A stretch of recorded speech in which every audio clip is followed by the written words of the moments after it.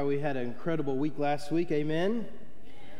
We kind of put into practice what we've been leading up to, right?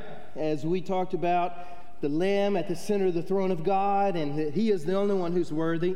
And we declared that last week, and I pray that even today you sensed His Spirit and sensed Him this morning as we continue to declare Him. And Jason led us so well to see His worthiness and how being that He was worshiped by all creation. Now remember, we've kind of noted all this time that Revelation can get weird, right? It's going to start getting weird, all right? And that's okay. In fact, I was listening to a podcast this week, and it talked about how a lot of churches and pastors will stop at chapter 5, right? And so either I am idiotic and not like others who stop, or I'm bolder than I should be, and I think this is the truth. We need to know what Scripture says in these pages just as much as we need to know in any other pages of Scripture. And I seek to do that today in humility, honestly, seeking to open up the text, to understand it in its context, and share what chapter 6 tells us, even though a lot of churches stop there and not many preachers endeavor into the rest of the letter. So ask, why should we? We've asked that question several times. Why should we continue endeavoring into the book of Revelation when it starts getting weird and we don't necessarily have all the answers, and there's some things that could mean one thing and it could mean this other thing, and scholars are differing on all these things? Why would we venture into that? And the truth of it is, it's the same reason we've endeavored into any of the book of Revelation. We want to see Jesus, and we want to see Jesus in His kingdom, and we want to see His kingdom and what it's like, what it will be like, and how it affects you and I. We need to see the kingdom of God. We need to see the kingdom of this all-powerful, all-wise, slaughtered Lamb at the center of the will of God, at the center of the throne of God, and His kingdom, and how it affects you and me. And so that's why we endeavor into this passage beyond those bounds that most don't go, right? So we want to see what it's like, and that's what we do see in chapter 6. We see Jesus, the slaughtered Lamb, the only one worthy, taking the scroll and taking control. Taking the scroll and giving His kingdom to us. There's one word that stands out in this passage, and it's the one word, come.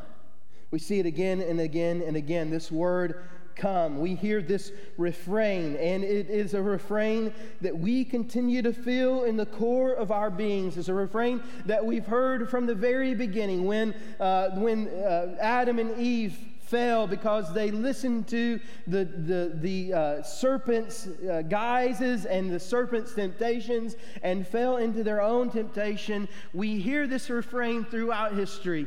Come, Lord Jesus. Come, Almighty God. Come and do what only You can do. And it's that refrain and that song that we hear in our core. It's a beckoning from creation for Jesus, the only one worthy, the Lamb at the center of the throne of God, to come and establish His kingdom. It's the Lord's model prayer when He says, pray like this: Your kingdom come, Your will be done. It's that refrain. So we're going to look at the coming kingdom of Jesus in chapter 6, revealed here, and see what happens as His kingdom does come and it presses upon our world. Would you stand, if you're able, to honor God's holy word and read with me chapter 6, verses 1 through 8. Then I saw the Lamb open one of the 7 seals, and I heard one of the 4 creatures say with a voice like thunder, "Come." I looked, and there was a white horse. Its rider held a bow. A crown was given to him, and he went out as a conqueror in order to conquer. When he opened the 2nd seal, I heard the 2nd living creature say, "Come." Then another horse went out, a fiery red one, and its rider was allowed to take peace from the earth so that people would slaughter one another, and a large sword was given to him. When he opened the 3rd seal, I heard the 3rd living creature say, "Come," and I looked, and there was a black horse. Its rider held a set of scales in his hand. Then I heard something like a voice among the 4 living creatures say, "A quart of wheat for a denarius, 3 quarts of barley for a denarius, but do not harm the oil and the wine." When he opened the 4th seal, I heard the voice of the 4th living creature say, "Come." And I looked, and there was a pale green horse. Its rider was named Death, and Hades was following after him. And they were given authority over 1/4 of the earth to kill by the sword, by famine, by plague, and by the wild animals of the earth. This is the word of the Lord. Thanks be to God. You may be seated. Told you it gets weird. And so, why do we look at this? Why do we try to understand these horses and what they mean, and these 4 creatures saying, "Come"? We try to understand it because Jesus wants us to. That's why. We try to understand what God has called us and helps us to see here.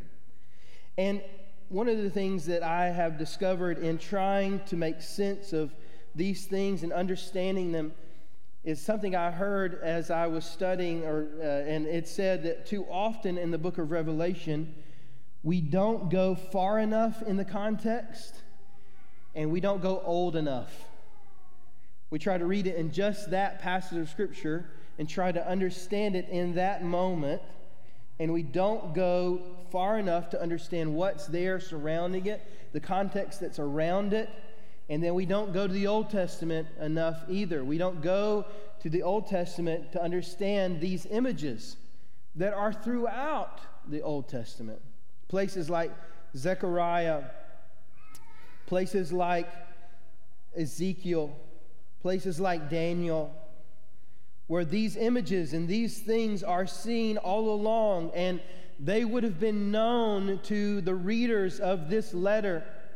They would have understood these images. They would have acknowledged these images, and these things are things that we fail to look. One of the things that we see here is that all of Revelation is bookended with the idea that Jesus' kingdom is coming. In fact, the whole word revelation means unveiling or coming, being known, being unveiled to us. We find in Revelation 1:7, it says, "Look, he is coming." And then in 22, verse 7 and 12, it says, "Look, I am coming soon." And then 22, verse 20. So at the very beginning and the very end, it says, verse 20 of chapter 22, "Yes, I am coming soon." Notice it's not "will come." It is coming. And what we see here is the coming was already initiated. The kingdom is embedded beneath the surface, and it's like there's this crust of a kingdom, a counterfeit kingdom surrounding it. And as the kingdom of Jesus comes, it breaks through and breaks away the world that surrounds it, this counterfeit kingdom that's been built by the evil one, by the enemy, by the world, by all these things.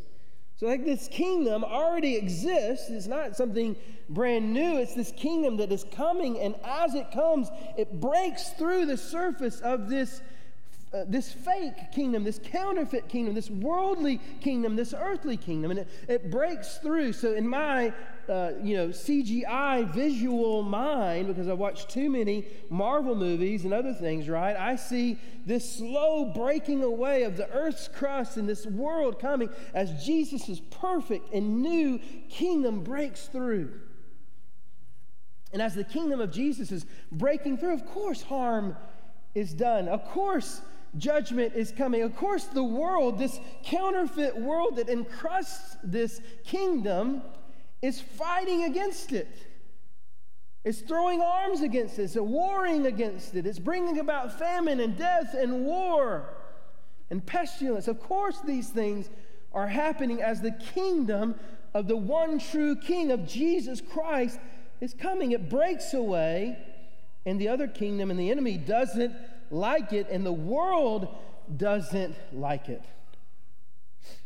And if we are too enamored with this earthly kingdom, listen, and not concerned as much about Jesus' kingdom, then we may not like it either.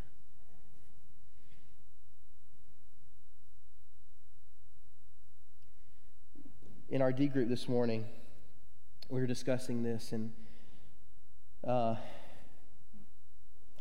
told him I would mention it, and so I'll just tell you, Anthony was there. Hopefully he's not upset that I'm calling him out, but he mentioned that the reason we don't know the day and the hour and the time of when Jesus is to return is because if we did, and like say it was, I think your example was like December 24th or something, right?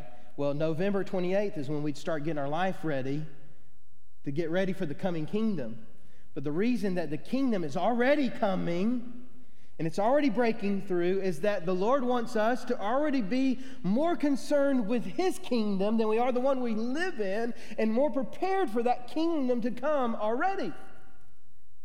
And so I warn us, don't be so concerned with the kingdom in which we live, the earthly kingdom, that we take our eyes off the kingdom that is coming, the Lamb slaughtered for us at the center of the throne of God. That's where our focus should be. That's where our eyes should be. And that's why I endeavor to look at this passage of Scripture, because we need to see that Jesus, and it needs to break apart the crust of our life, the earthly, worldly crust that has even encrusted us.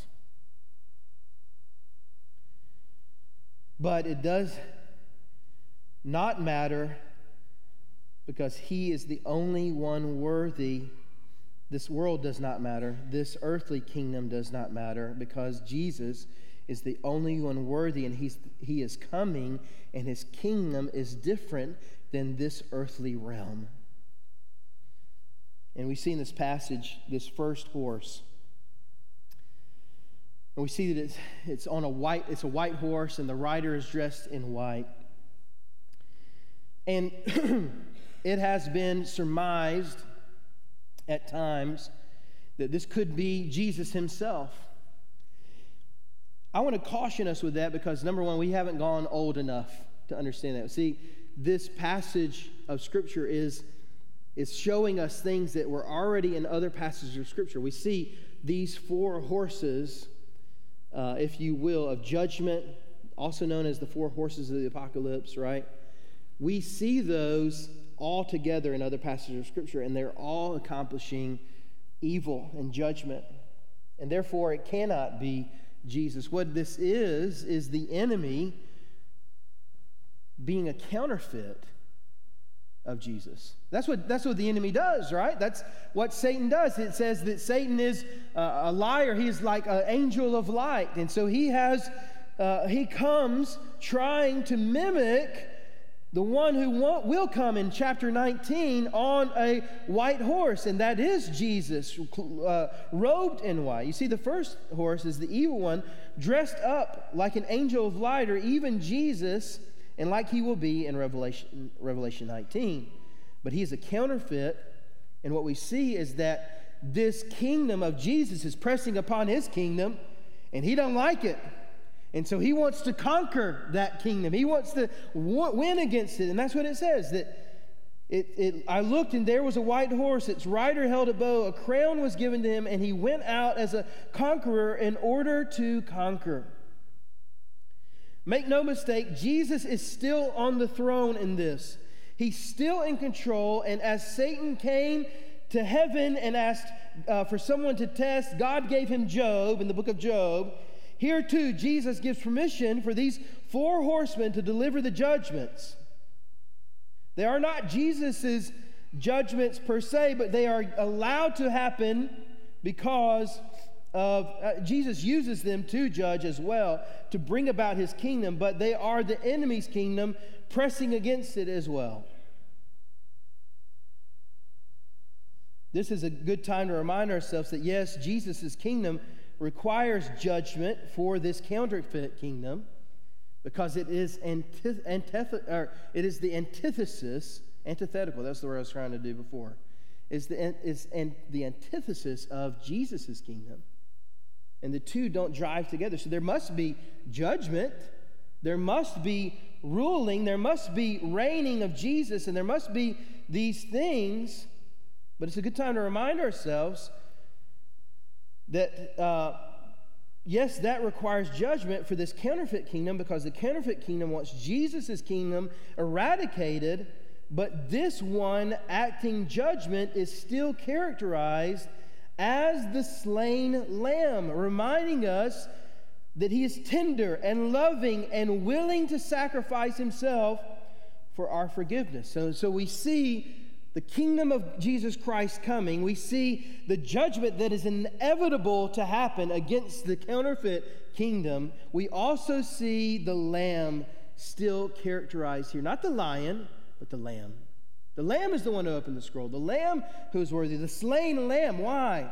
Because at the heart of the throne of God is Jesus, slain for the forgiveness of sin.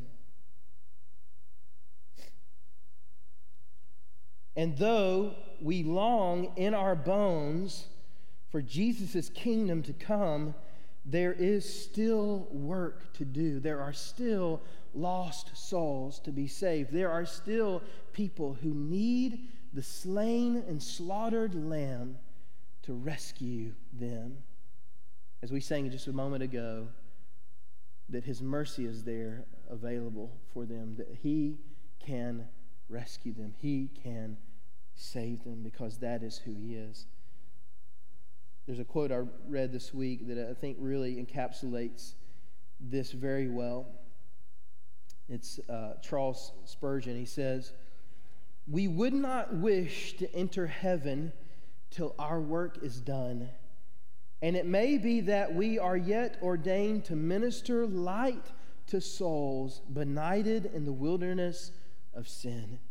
Our prolonged stay here is doubtless for God's glory." You see, we're still here because there's still work to be done. That kingdom is still coming, yet not fully come, because there's still work to be done, that the slain lamb has souls yet to save. I love, I wish I was an English preacher from long ago. To minister light to souls benighted in the wilderness of sin. Much cooler than what I just said. All right. So the second thing that we see here is that when Jesus' kingdom presses against evil, evil wants war. The first point was Jesus' kingdom presses against evil, and evil wants to win. The second is Jesus' kingdom presses against evil, and evil wants war. The second horse here is blood red. Why? Because it enacts war. Because it does not want Jesus' kingdom to win. These horses and these judgments are not new. John's recounted vision correlates to Old Testament scriptures like Zechariah 1, 8 through 15, and chapter 6, 1 through 8, where we see these horses doing something similar in Zechariah's day. And we see them also in Ezekiel 14, 12 to 23, where in Ezekiel's day, these horses were doing something. They are representative of war and famine and pestilence and death. And even in Jesus' Olivet Discourse in Matthew chapter 24, he mentions these same 4 judgments taking place.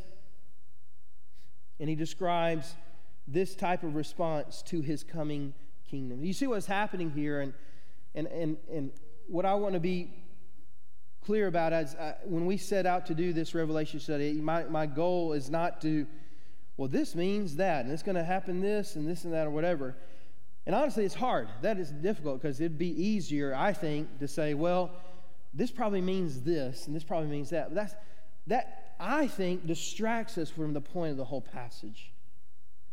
That Jesus' kingdom is coming and the world does not like it. If we were to say, well, when did this happen? Or when did that happen? Or when all these, the thing is that this did happen in Zechariah.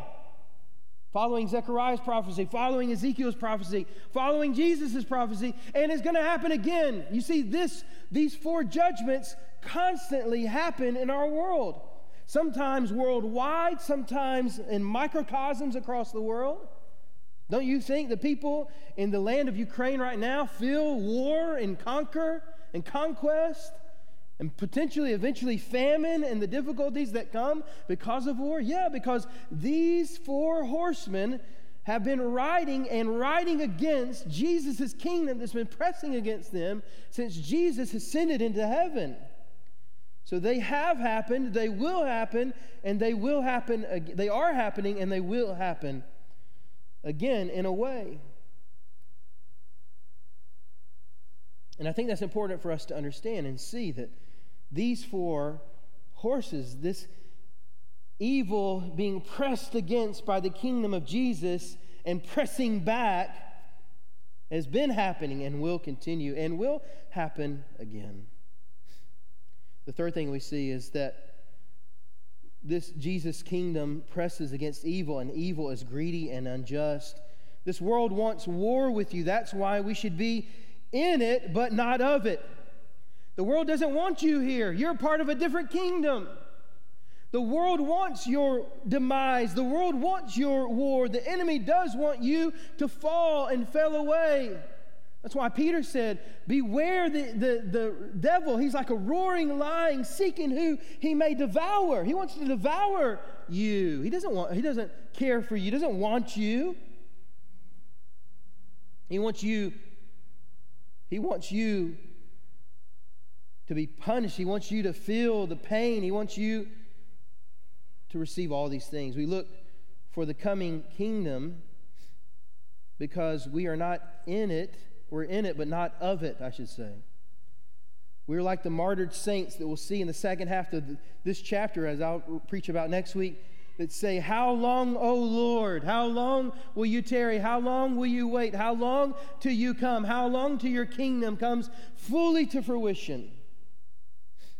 And John, at the end of Revelation, when he says, even so, come quickly, Lord Jesus, we feel that. We want that.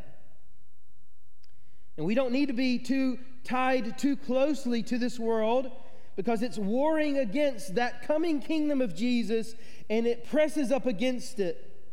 The third horse represents the greed and injustice. It says it has scales, and it says that it something about the denarius and all these things. And really what this means is that famine will come, difficulty will come, and greed will come that results in all these things. That it will not allow people who can't afford just even this denarius and what it talks about, the wages. It was literally a day's wage, and it said a day's wage would only get you the bare minimum. How could anybody live under that? The truth is that the enemy wants us to shrivel up and die. He doesn't want he doesn't care about us. This world doesn't want us, and Jesus does in his kingdom. Don't mess with this counterfeit kingdom. It only wants you to be ruined. Jesus wants you to take up his inheritance in heaven that we get to share with him. The fourth thing that we see, Jesus' kingdom presses against evil, and evil wants death. The enemy doesn't just want you destitute, he wants you dead. Death is an inevitability, but there is a way to cheat it. How? come to the coming one. Come to Jesus.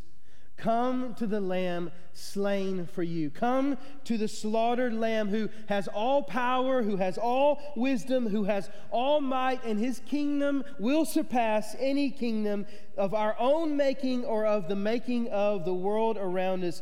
Come to the coming one. This world and the evil one of it wants your death. Jesus came that you might have life and life abundant. And though you may experience death here physically, life is available to you and I. Life eternal. His kingdom seeks to bring life to those who trust in it. Remember, he was slaughtered so you wouldn't have to be. And you can come to his feet today and praise him and worship him. And he will receive you because he is the Lamb slain for you, for your sins. We're going to sing in just a moment a song, Come to the Altar.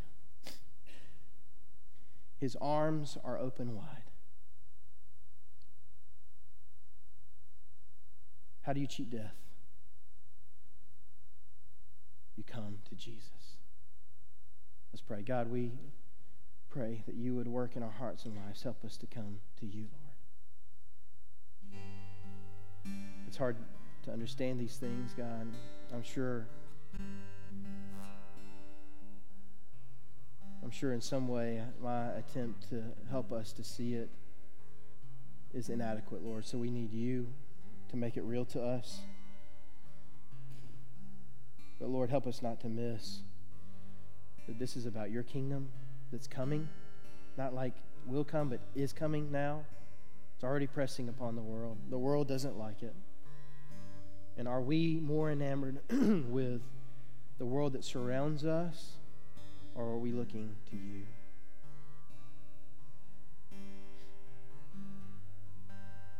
You tell us, Lord, that we can come to you. Come all who are weary, heavy burden, come to me, and I will give you rest. You say, my yoke is easy, my burden is light. Come to me and cast your burdens upon me. Lord, you say, come to me, anyone who would want to be saved, and I will save you. Call to me, you said. Romans 10:13. Anyone who calls upon the name of the Lord will be saved, which is preceded by Romans 10:9 and 10 that says, if anyone believes in their heart and confesses Jesus as Lord, that you save them. God, save us today. Come, help us to come to you, oh God. Before it's too late. Before there is no final chance. Lord, let us come to you. It's in Jesus' name we pray. Amen. Would you stand and would you respond to him?